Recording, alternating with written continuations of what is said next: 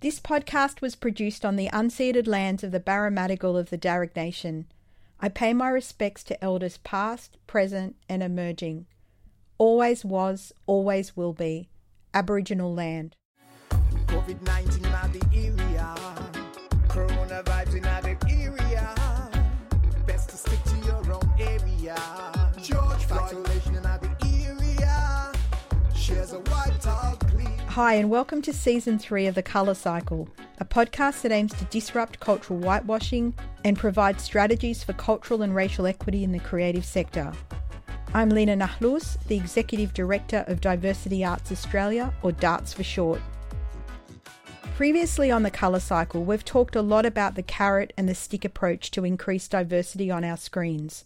For example, tying government funding to diversity quotas. But do quotas and targets really work? In early 2021, the ABC, Australia's national broadcaster, introduced diversity targets for TV series that are made by external production companies and bought by the ABC. These targets stipulate that the TV programs must be either about underrepresented communities or experiences, or include at least one main cast member who is Indigenous Australian or from a culturally or linguistically diverse background, or is someone who lives with a disability or someone who identifies as LGBTQI+. In the UK, for a film or TV show to win a BAFTA, the British equivalent of an Oscar, the production has to meet at least 2 out of 4 diversity criteria. This is an example of both a carrot and a stick. During my trip to the UK in 2019 as part of the INTERSECT exchange program, I spoke to our next guest, Jennifer Smith, the Head of Inclusion at British Film Institute, or BFI for short. Jennifer drove transformational change on diversity at the social housing provider Circle Housing.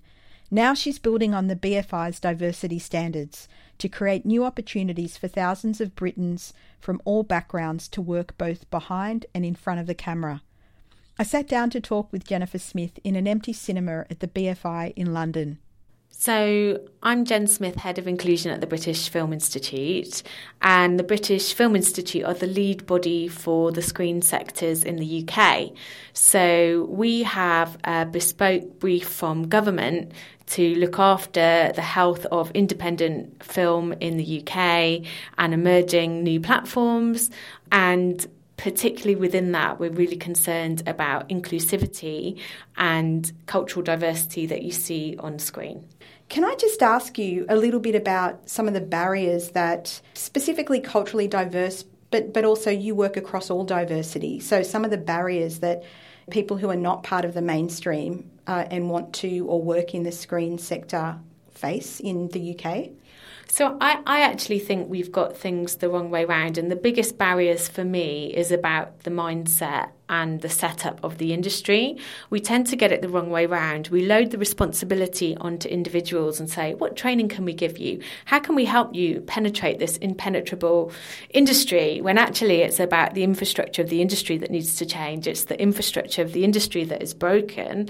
And yes, you might want to have some interventions where you support people to smash through that, but fundamentally we need to steer away from the transience of things like diversity initiatives and just make things permanent. So things like our diversity standards, they're a permanent part of our funding criteria, and that matters because diversity initiatives come and go, and we've not seen the impact or the sum total of impact for the last 30 years, so we need a fresh approach. And our approach really is that the inclusion issue is a commercial one. This is about making great stories and allowing people and enabling people to tell their stories and measuring and monitoring and making sure that funding that we give out is fair and proportionate. You know, we want British film to look like the British public, and that's our aspiration.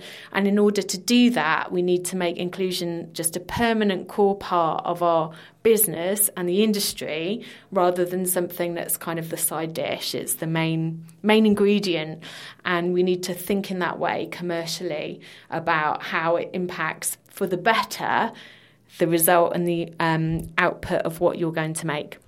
Can you tell us what the diversity standards are?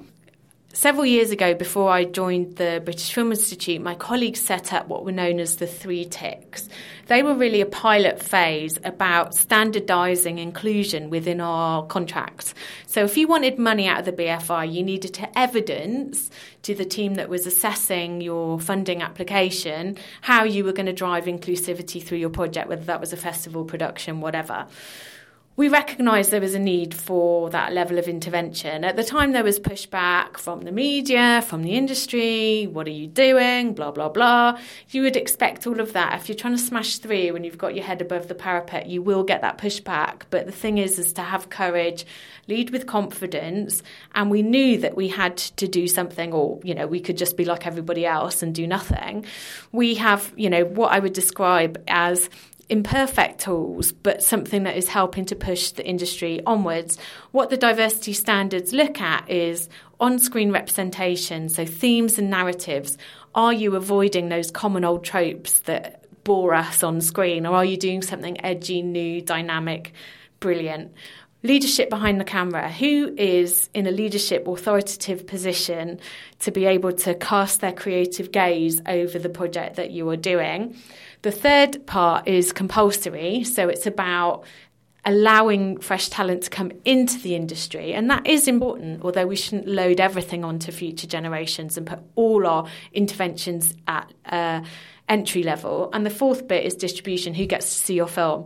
So one of the things I've experienced is great stuff that's been made, and then the distribution sector just don't pick up this fantastic piece of work that deserves to have a wider audience because they're stuck in their own trope of what they think people want. And again, it just plays into the whole commercial argument about underserved audiences, us not becoming stale, but continuing to be fresh and excite people and enthrall people. And aside from my professional career, just as a viewer, I want to see the stuff. I want to see authenticity. I want to see new, exciting, edgy stuff. I want to know. I want those vast chasms of our cultural heritage which have not been addressed as the UK. I want those stories to be told. And has there been pushback with the introduction of the diversity standards from the industry? How did they receive that initially? So there has been some pushback around the diversity standards initially when they were in their pilot phase as the 3 ticks. I think people perhaps didn't understand the severity of the situation for the industry. Now we have great recognition for them, and people who are driving forward their activism, so the Time's Up movement in the UK, which is looking at workplace culture and inclusion and trying to drive a more inclusive workplace industry for film and TV, have said we embrace them. These are a flagship part of what we should be supporting. The diversity standards now are part of BAFTA's criteria for getting 2 categories. So if you want a BAFTA for Best British Film or Best British Debut, you need to get on board with the diversity standards. We did a really successful pilot with BAFTA last year, and it's really important now that BIFA, the British Independent Film Association, BBC Film and Film 4 have come with us. So all public funding in the UK is subject to the same measure, and that consistency and permanence are the 2 things I'm looking for to be able to drive the change. If they're just like a transient intervention and then they fall away after a couple of years, so what? That's what we've been doing for 30 years, a bit here, a bit there. They need to be permanent and they need to have as far reach as we can. So we're trying to explain that out, and I think we've overcome that hurdle of pushback, and that people are now with them and embrace them and understand them and see their value. That's fantastic. It's good to know too that, that there was initial feedback, but then people have kind of come on board, and it just sometimes takes time for people to I guess, readjust or change the way that they see things or the possibilities. I wanted to ask a little bit about the certification team at the BFI, because I find it fascinating that not only do people have to that they get measured via their applications for funding and support get, measured via the diversity standards, but you actually have a team that kind of interrogates the applications to some extent. The certification team at the BFI are my colleagues that look after certification as a British film and the tax relief for the screen industry. So that includes gaming as well as film and TV. So they're a really pivotal part of what the BFI does, and within that it just felt sensible, if they're assessing films anyway for the cultural test, that they should do the assessments for the diversity standards as well. And what that does is give kind of independent rigour and interrogation and pushback into scripts, into ideas for festivals, in terms of, you know, what people are proposing. Feedback will always be given to say, this is not okay, or, you know, why does that character have to be a guy, or, you know, have you thought creatively about this? So they're quite a pivotal part of the process. And we're also joining up with our colleagues in the filmography team, who released some data around gender in the film industry and are also doing ethnicity research. And we are very keen that the richness of data that we are getting from the diversity standards actually feeds a broader picture for the industry. Now, getting that right is quite challenging, because you also need to ensure that the industry understands how to monitor diversity data and that is normalised. And we're helping production companies normalise that, and just like, it's okay to ask your crew these questions. We have been through sufficient rigour with data protection law to ensure that we can ask these in the right way, but we need that data capture to be consistent so that we can start to make sure that we're feeding the industry with populating with proper data that will help us see a richness of where the diversity standards are really shifting the dial and where we might want to do more. So if you imagine the screen sector in 2030, say, where would you like to see it at in terms of, you know, the kinds of films that are being made, who's, you know, in front of the camera, who's behind the camera? So envisaging the future, say in 2030, I'd like to see that, you know, the diversity standards and some of the other work that we're doing are kind of like jump leads to move us faster, because the situation is quite critical. And you need that combination of winning over people's mindset, but also having some rigour underneath. And so the diversity standards, as I say, give that consistency, give that permanent marker about, this is our expectation of you, get with it, or you don't get the money.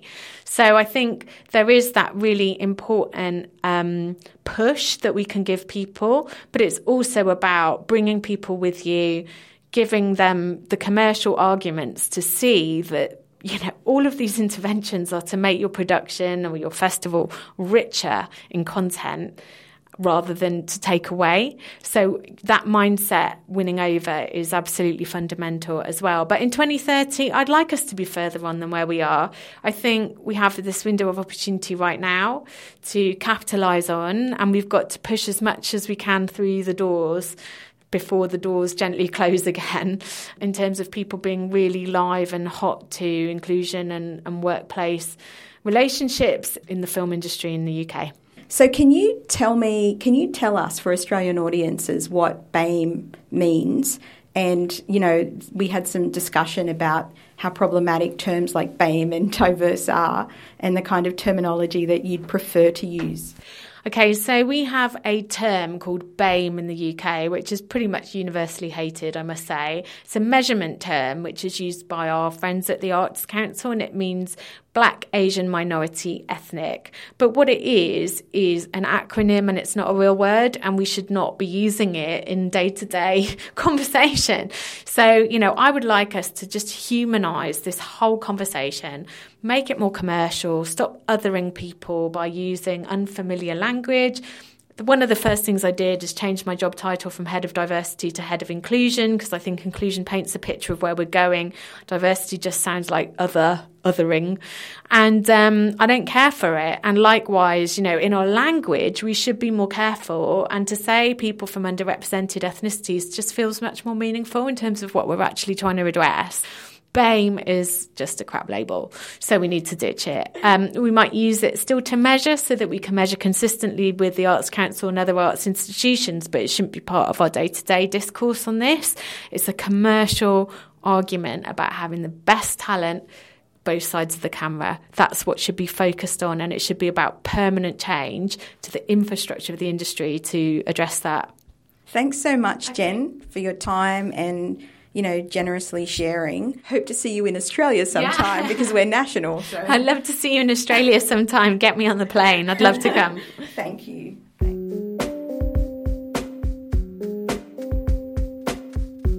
So can these really practical ideas be adapted to an Australian context? Should Australian screen and arts funders and the ACTA Awards adopt a similar strategy?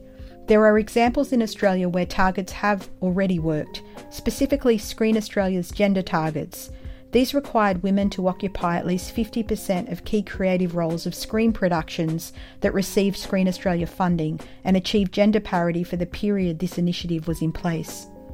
So why not adopt a similar idea for underrepresented culturally diverse communities? To talk more about quotas and breaking into the Australian film industry, I spoke to Pearl Tan, a filmmaker and a senior lecturer at the Australian Film, Television and Radio School. Pearl also co-founded the Equity Diversity Committee at the MEAA, the Media Entertainment Arts Alliance, the Australian trade union for the screen media and arts industries. She was also one of the Australian leaders who participated in INTERSECT, a peer-to-peer leadership program for culturally diverse and First Nations leaders from the creative sectors. INTERSECT is a joint program by Diversity Arts and British Council Australia. Thanks for having a chat with me today, Pearl. I've been trying to kind of coordinate this with you for a little while, so I feel very, very lucky to be here today and in the Afters studio. Yes. What an extra bonus. Thank you, Afters. I thought I'd start with a question that is probably very cliched, which is what are some of the barriers that culturally diverse people or people of colour face when they're entering the screen sector? So in terms of the barriers, there's sort of systemic barriers in terms of who the gatekeepers are and what their unconscious bias allows in or out. So that is slowly changing, but there's still a long way to go in terms of different programs that are available for practitioners nowadays. But I think more interestingly, and maybe secondarily, there's the kind of the personal journey of every artist. And so there's an extra challenge and barrier, a challenge for people from diverse backgrounds in terms of them going self-selecting and going, I'm going to enter this industry, I'm going to apply for that funding, I see myself in key creative roles or lead roles. And so for me personally, I think that's certainly been a journey. Very recently, we, along with myself, Amy Stewart and Kayla Ellis, won $30,000 worth of development funding through Screen Australia for the Picture Perfect competition. And that's the first funding I've ever received from Screen Australia. And what's interesting is I've been around for quite a while, I've done lots of independent work, and I've never thought to even apply to Screen Australia until this opportunity, and it's the first funding that I've gotten. Even though I'm involved with them, I know many of their staff, I'm involved with them on the Gender Matters Task Force now, and so it wasn't even until getting invited to the Gender Matters Task Force, or now recently just joined the board of ADG, I also had the same fear of... Do you want to tell people what ADG is? Oh yeah, the Australian Directors Guild. So Kingston Anderson, who's now left, and it's Diana Burnett who's taken over, but Kingston tapped me on the shoulder and said, are you an ADG member? Because we'd love to have you. And I was like, I'm not, because to get into the ADG, you have to give them your CV, and then the board takes a look at your CV and goes, yep, you're a bona fide director to be a full member. Anyone can join as associate, but for a full member, tick, off you go, you are now a member. And I had a fear of going, they're going to look at my CV and just be like, she's just done all this independent stuff, she's not serious or anything. And so I think for me, those challenges, I've really had really lucky that people have championed me at different points in time to allow me to kick me into the next stage of my career. You mentioned programs or initiatives that now exist that probably didn't exist 10 years ago or 20 years ago. But if people are self-selecting in the way that, you said you're even self-selecting, and I would consider you to be a mid-career kind of screen producer, then what are programs or initiatives that can kind of shift that or change that? And it's also not only one way, right? Because it's self-selecting, but the screen industry in Australia does have a reputation for locking people out and being elitist. And so it isn't just that people are feeling that way and that feeling doesn't come from anywhere. Yeah, there's programs here at AFTRS. There's a program called Talent Camp, and that's for emerging screen practitioners. This year, I think we're focusing on serial web series rather than just standalone work. You know, I didn't realise I was mid-career until you labelled me mid-career. I'm so sorry. Not just in that moment, but for the INTERSECT program, which was for mid-career. And suddenly I was like, oh, I'm mid-career. So I feel so much older now. Yeah, totally. You know, and I know that's what INTERSECT was about in terms of there's lots of programs for emerging practitioners, but, you know, what about for mid-career? And what about that next step? How do we progress that? What else is out there? There's the Diversity Showcase, which the Media, Entertainment and Arts Alliance and Actors Equity, through them, have joined forces with the Australian Writers Guild and the Australian Directors Guild to create this talent showcase that comes from a model used in the States where all of the networks over there run their own diversity showcases, and they pride themselves on getting the next big things in front and behind of the camera. And so we don't have that kind of studio makeup in Australia. We're a much smaller industry, so we sort of got the guilds together and the unions together to create something similar, but that was across all of the different networks and players in Australia.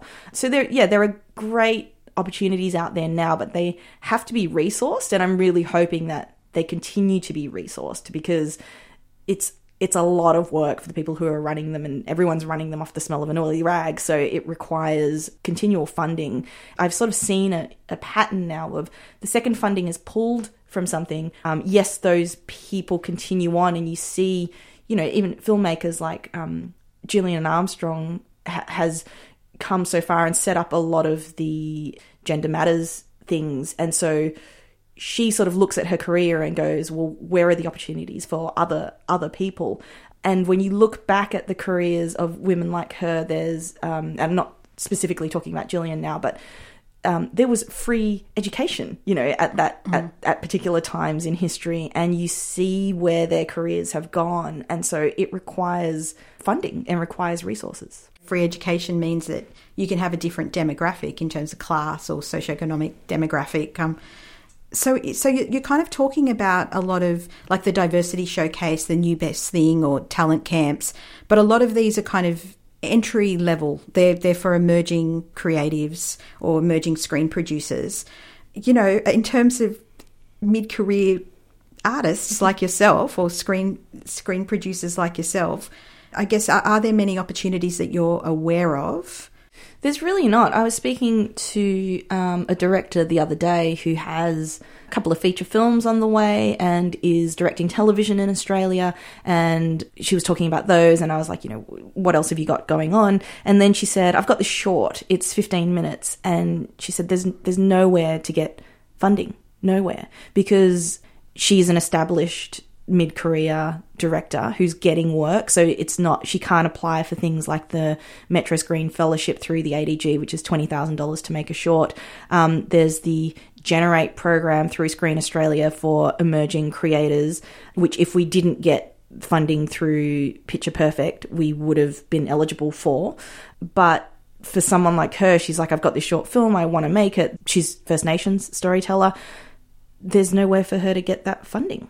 So I do still think there are, you know, big gaps, and Metro Screen used to fill this gap. Since Metro Screen has gone, nothing has come in its place, I think, to recover that position. The state agency, Create New South Wales, and although they're in flux at the moment, and Screen Australia have shifted to try and address it, but there's nothing that deals with it in the same way that Metro Screen did.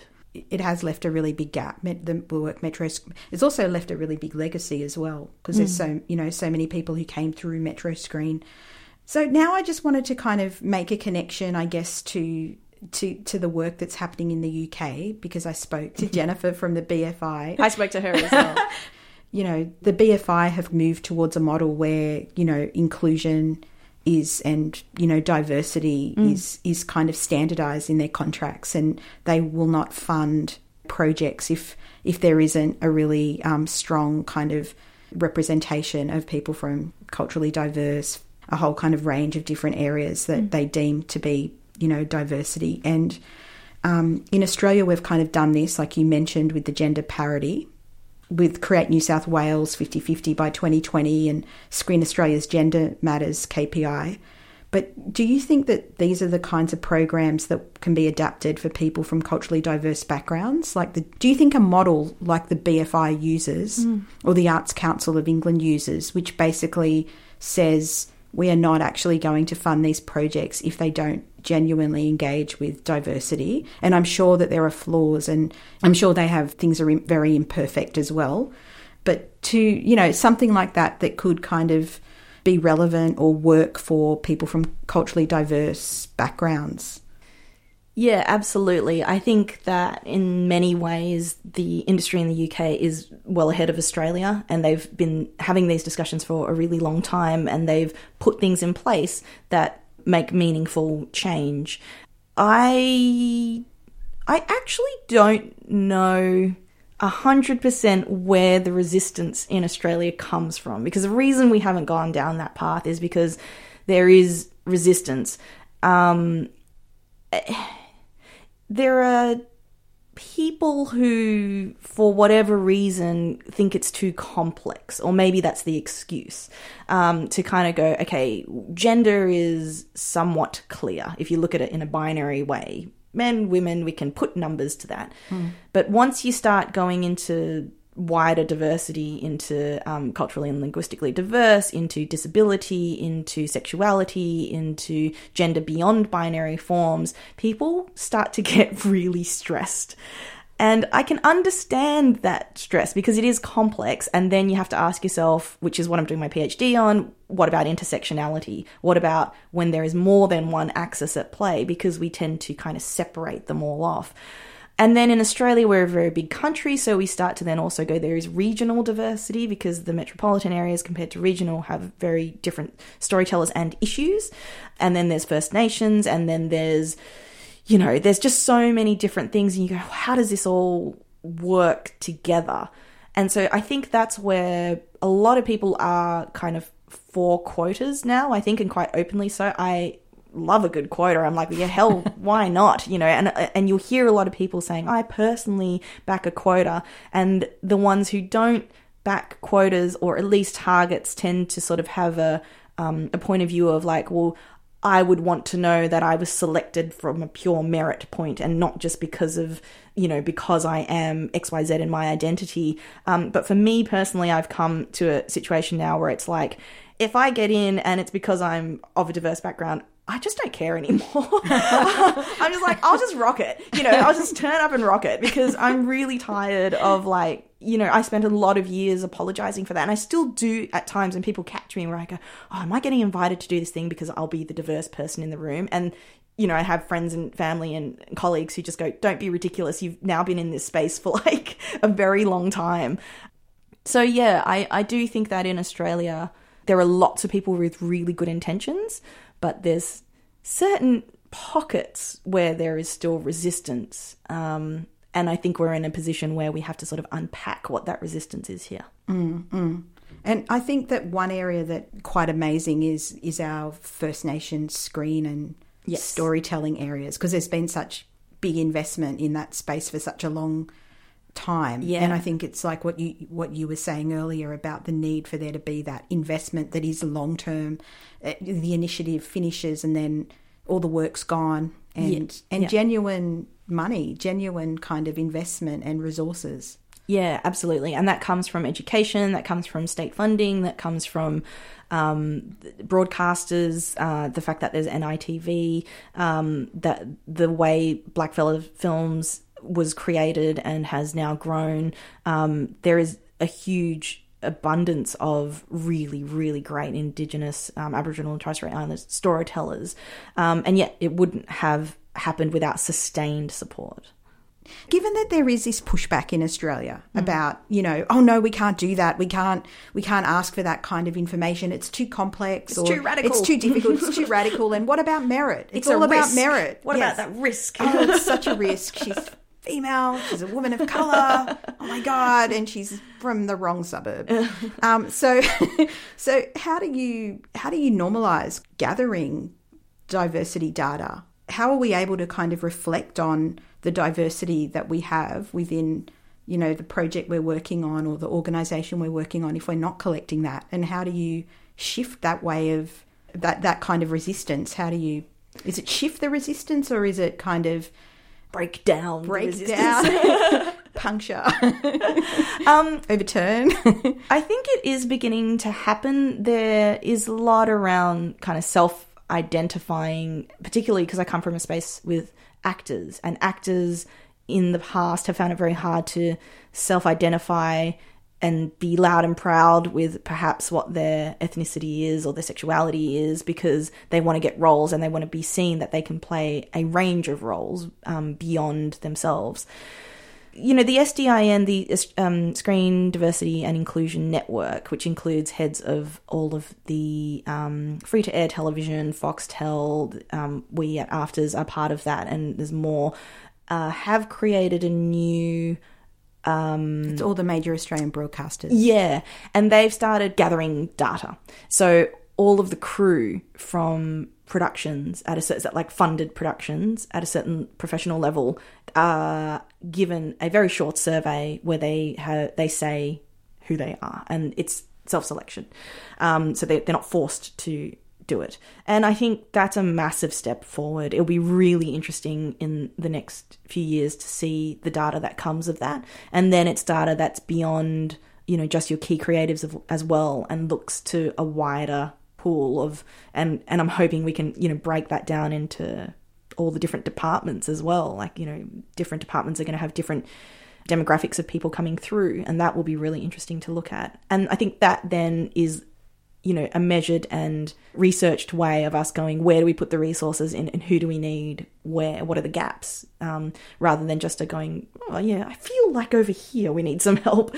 So yeah, that'll be interesting. Yeah, interesting and really exciting too, because for the first time like you said, you'll be able to benchmark some of that stuff, and then Afters or Screen Australia or other agencies will also be able to kind of target programs for where those gaps are. I actually wanted to ask you a little bit about, you know, I really first came to know you when you were the chair of the Equity Committee.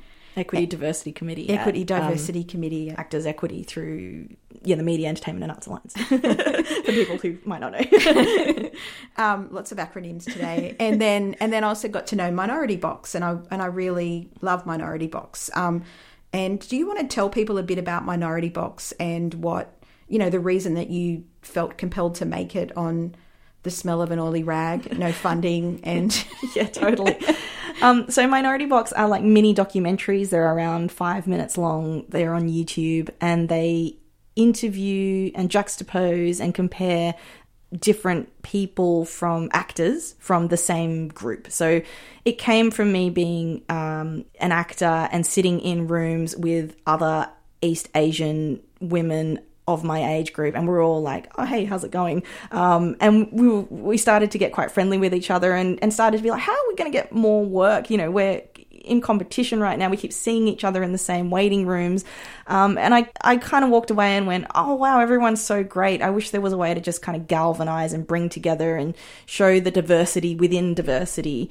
And what could I do in my own time, in my living room, and sort of came up with this. So, it started in my tiny 1-bedroom flat in my living room. People would come over, and I'd put up a backdrop and shoot and interview them, and then edit it together. And it was really interesting. Like, the first episode was of my kind. It was like, at that time, 25 to 35-year-old East Asian females and actors, and three of the 6 of them could speak French. And I was like, who would have thought that that's a trend, for something like this? And it was really interesting to me to see then people dealing with this, with diversity and being othered in the industry and the different ways of dealing with the same issue and the different attitudes. Like some people would just put blinkers on and be like, it doesn't matter, I'm just going to do my thing. And other people were very conscious of it and it was their fuel, you know. So it like total different ends of the spectrum about ways that people dealt with it. Yeah, so now, because my PhD research is moving more into intersectionality, and Dart's very kindly funded an episode which looked at mental health through the lens of people of colour. So trying to kind of add, because that's what I'm trying to do with my PhD, is add to this conversation of diversity and inclusion, but kind of go, can it be more nuanced? Can it be less broad brushstroke? Can we break down some of the assumptions even in the conversations that we're having about it? Because in many ways, lifting one group ends up sometimes subjugating another group. So we sort of go, okay, we're going to do women, and then they end up being white women, or there's no queer women, or there's no one with a disability, you know, and it becomes like, how do we balance all of this? And I really like that complexity, so I'm sort of leaning into it and going, I wonder how we can have these conversations in the industry in a more constructive way and not shy away from these really interesting, juicy new stories that could emerge from it as well. With Minority Box, it was very simple, and that's why it was so powerful. It was just, I think for some people who would watch that, it would be an amazing education. They wouldn't have a clue. Like asking all those women, what do you get cast for? And they were like, was it like sex? Doctors and prostitute. Yes, doctor. Because they were Asian Australian. Yeah. It still has a kind of power and relevance, because I think for a lot of people in the industry, they probably have no clue about that, or that kind of that discrimination and that racism that those women experience every day, or the fact that they're fluent in French or they speak other languages, and would they ever get cast for that? No, they get cast and said, what's your pan-Asian accent? Like, just put on an Asian accent. We're like, what Asian accent? That used to happen a lot. And I'm sure it does. I see people tell me it still happens. You should put on a full-on Ochre accent and just go. Yeah, no, but then they'll just go, that doesn't seem right. That doesn't seem right at all. But I just wanted to mention those. But definitely the film about mental health, I just felt that was so powerful, because that is something that we also don't talk about, and also the impact of being someone who isn't from a white background, and the impact also of kind of experiences of racism or marginalisation or otherness, and how that can kind of compound, you know, issues of mental health or well-being. I don't know, I just felt like that was so powerful, and that's a really important part of, you know, an important piece of work that we need to kind of do and work around, because I do think it's, you know, having conversations with people constantly about how exhausted they are, how tired they are, how burned out they are, and how that does kind of lead to all of these other issues. And particularly when, you know, if you're on a film set and suddenly you're the only person of that background and you have to educate everybody, deal with 101 microaggressions every day, and do all of that, carry that shit as well as, you know, kind of try and do your job. I don't know. That was thank you for making that. Thank you. I wanted to ask you about INTERSECT. INTERSECT is a program that is, you know, led by the British Council Australia in partnership with Diversity Arts Australia, and it's aimed at creative practitioners and creative leaders who are mid-career, and it's a peer-to-peer kind of knowledge exchange. So we have a cohort of people, half from the UK, half from Australia, and each spend time in each other's country. And it's a way of building networks and support and knowledge, and also supporting those kinds of mid-career leaders who are not white. So in the UK, BAME, and in Australia, it's focused on CALD and First Nations people. So I wanted to ask you why you decided to do INTERSECT, what you thought you'd get out of it, you know, what you did get out of it, and what you anticipate you might get out of it over a period of time. INTERSECT for me was really interesting. Again, I didn't realise I was sort of mid-career. I have to apologise then. It's a good thing. Do you want to be emerging forever? No, I don't. Are you sure? I don't. Yeah. And that was really nice. I was just like, oh yeah, because I mean, mid-career is a massive span, you know, so I just sort of went, I'm probably at the beginning of mid-career. For me, it was like an opportunity to go and explore a different landscape that were dealing with the same problems. And it was really appealing to me that it was practitioners from multidisciplinary areas. So there's only one other content creator, and they're also Australian. We have like someone from circus background, theatre makers, filmmakers, visual artists, museum and art curators, and everyone's dealing with the same issues. And so I knew that I would learn from just that camaraderie of going, okay, we are all in an artistic space and we're all dealing with the same thing.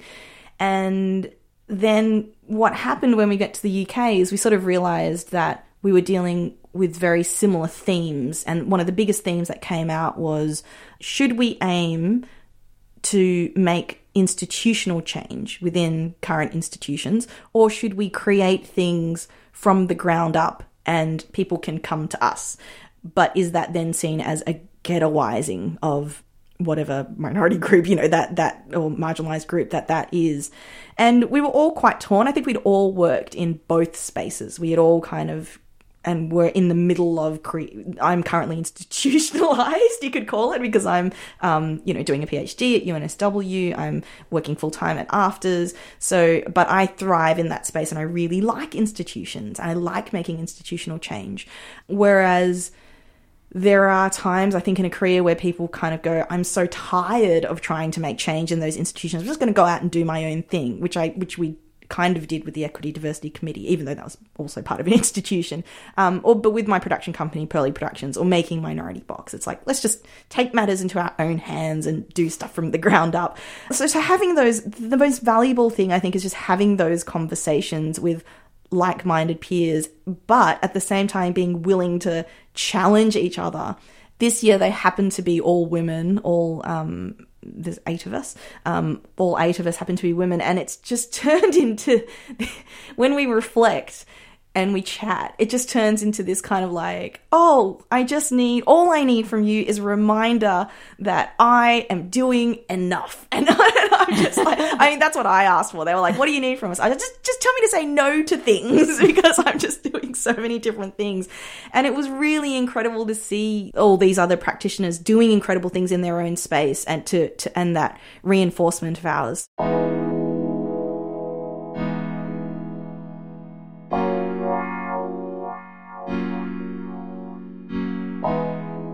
This season, we've been surveying and talking to creatives about the effects of the COVID-19 pandemic on their practice, both in terms of lockdowns and racism.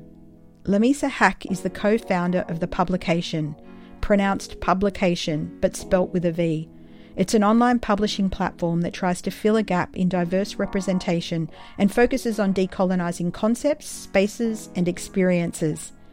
Lamisa spoke with Storycaster's podcast producer Alison Tenu-Desastro on how COVID has changed the way she works with her team and connects with her community. My name is Lamisa. I am 22 years old. I just graduated from UNSW for my teaching degree. I run a publication called The Publication with a V with 5 other women, and we publish pieces every Monday. We really, really focus on writing pieces that are empathetic but also critically written as well. So pieces that are with lived experience, so grounded in lived experience, but also research heavy as well, because we feel like one is always left without the other, and we really need to mix both. Can I ask you what the V is in publication? I'm sure you get to ask that all the time. But we do, and we all have different responses to that. The short answer to that is that we didn't have a handle name, and then we just changed it to a V. But I would like to think that the V represents voice, vision. It makes us more memorable. Well, the reason that we started the publication in the first place was because to kind of counteract that kind of slacktivism that we felt we were having conversations as friends in rooms, in closed rooms, and we wanted those conversations to be a lot more nuanced, a lot more researched in depth, and we wanted to write. As writers, we wanted to write these pieces so we could all mutually benefit from that. I wanted to ask your opinion on the Black Lives Matter movement in Australia, because I guess that is a sort of topical or contemporary example of I guess you could say, slacktivism in a lot of ways. Right, yeah. What was your experience like with the Black Lives Matter movement in Australia last year? Yeah, so it was really enlightening for me. I think for me it was positive in the sense that I was open to a lot of resources. I myself, I'm not Black, I'm Bengali Australian, so I knew that there were hierarchies between our races. I knew that in my community especially, people are racist towards Black people, the Black community. And I just would engage with it in specific ways, but not consciously. And so after the movement, I went to the protests and stuff, but also I started supporting small Black businesses. I started making sure I followed people and amplified the people that needed to be lifted. And I guess with the publication, because no one on our team is Black, we wrote a piece about the necessity of showing up as allies, and we try and talk about what we can do as allies, but making sure we never take up that space that wasn't intended for us, I think is the most important thing. And we kind of had that vision from the beginning. We're never going to take up space or speak for voices that we just don't represent ever, because I know that happens a lot within our community. Lines get blurred a lot because we're all seen as the other, but there's so many nuances within that, right? So yeah, I think I learned a lot. I did a lot of reading, books, a lot of resources on Instagram. So yeah. As a creative or as a founder of your publication, how has COVID affected your work, your practice? Yeah, how has that whole experience been for you? I've been very privileged in COVID in the sense that I have a roof over my head. I could work from home, even though it was not the easiest, but I could work from home. It was possible. With our team, we stopped having face-to-face meetings, which is quite essential for us because we feed off each other's energy and we really need that support from each other, because what we do requires a lot of, energy, and it requires a lot of work. So we only had 2 meetings last year, 2 face-to-face and online meetings, and in that time we still pumped out pieces every single week, and we didn't stop. And we just kind of looked back and like, holy, what? How did we do that? We usually had meetings every single week. We'd meet up, and all of a sudden we just weren't seeing each other. I could personally say that affected my mental health in the sense that being a social media manager is quite isolating in itself. So when you do all this work and you look up and there's literally no one, you don't know what impact you're making. You question whether your time was being effectively used, whether it would do anything. We still did pretty well. So it literally cut us off, the entire community. At the start of the year, I had so much planned about the events that I was going to attend, and I was delegating events to the whole team and making sure you have to go to this event, you have to talk to these people, you have to get to know the community. Once everything went online, it got so exhausting to do online events and attending them that we just completely could not connect to the community for an entire year. And that's what we're trying to save for lost time. We're trying to do this year as much as we can. But yeah, it just completely cut us off from community. We couldn't actually have any conversations with people, which I value the most.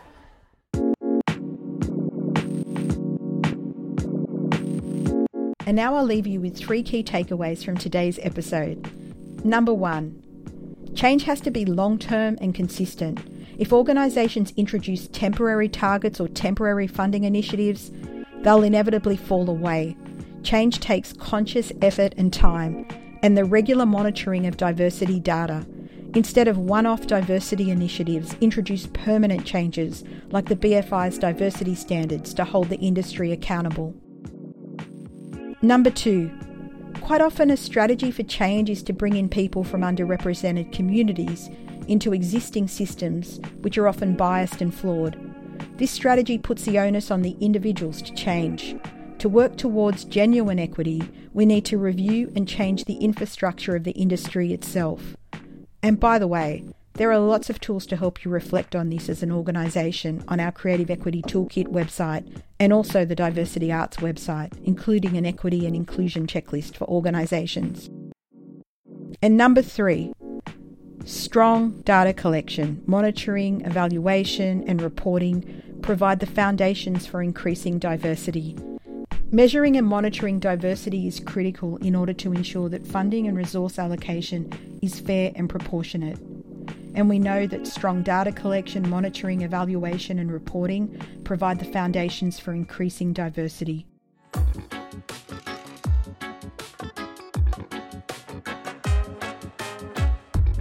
This episode of The Colour Cycle is made by Diversity Arts Australia.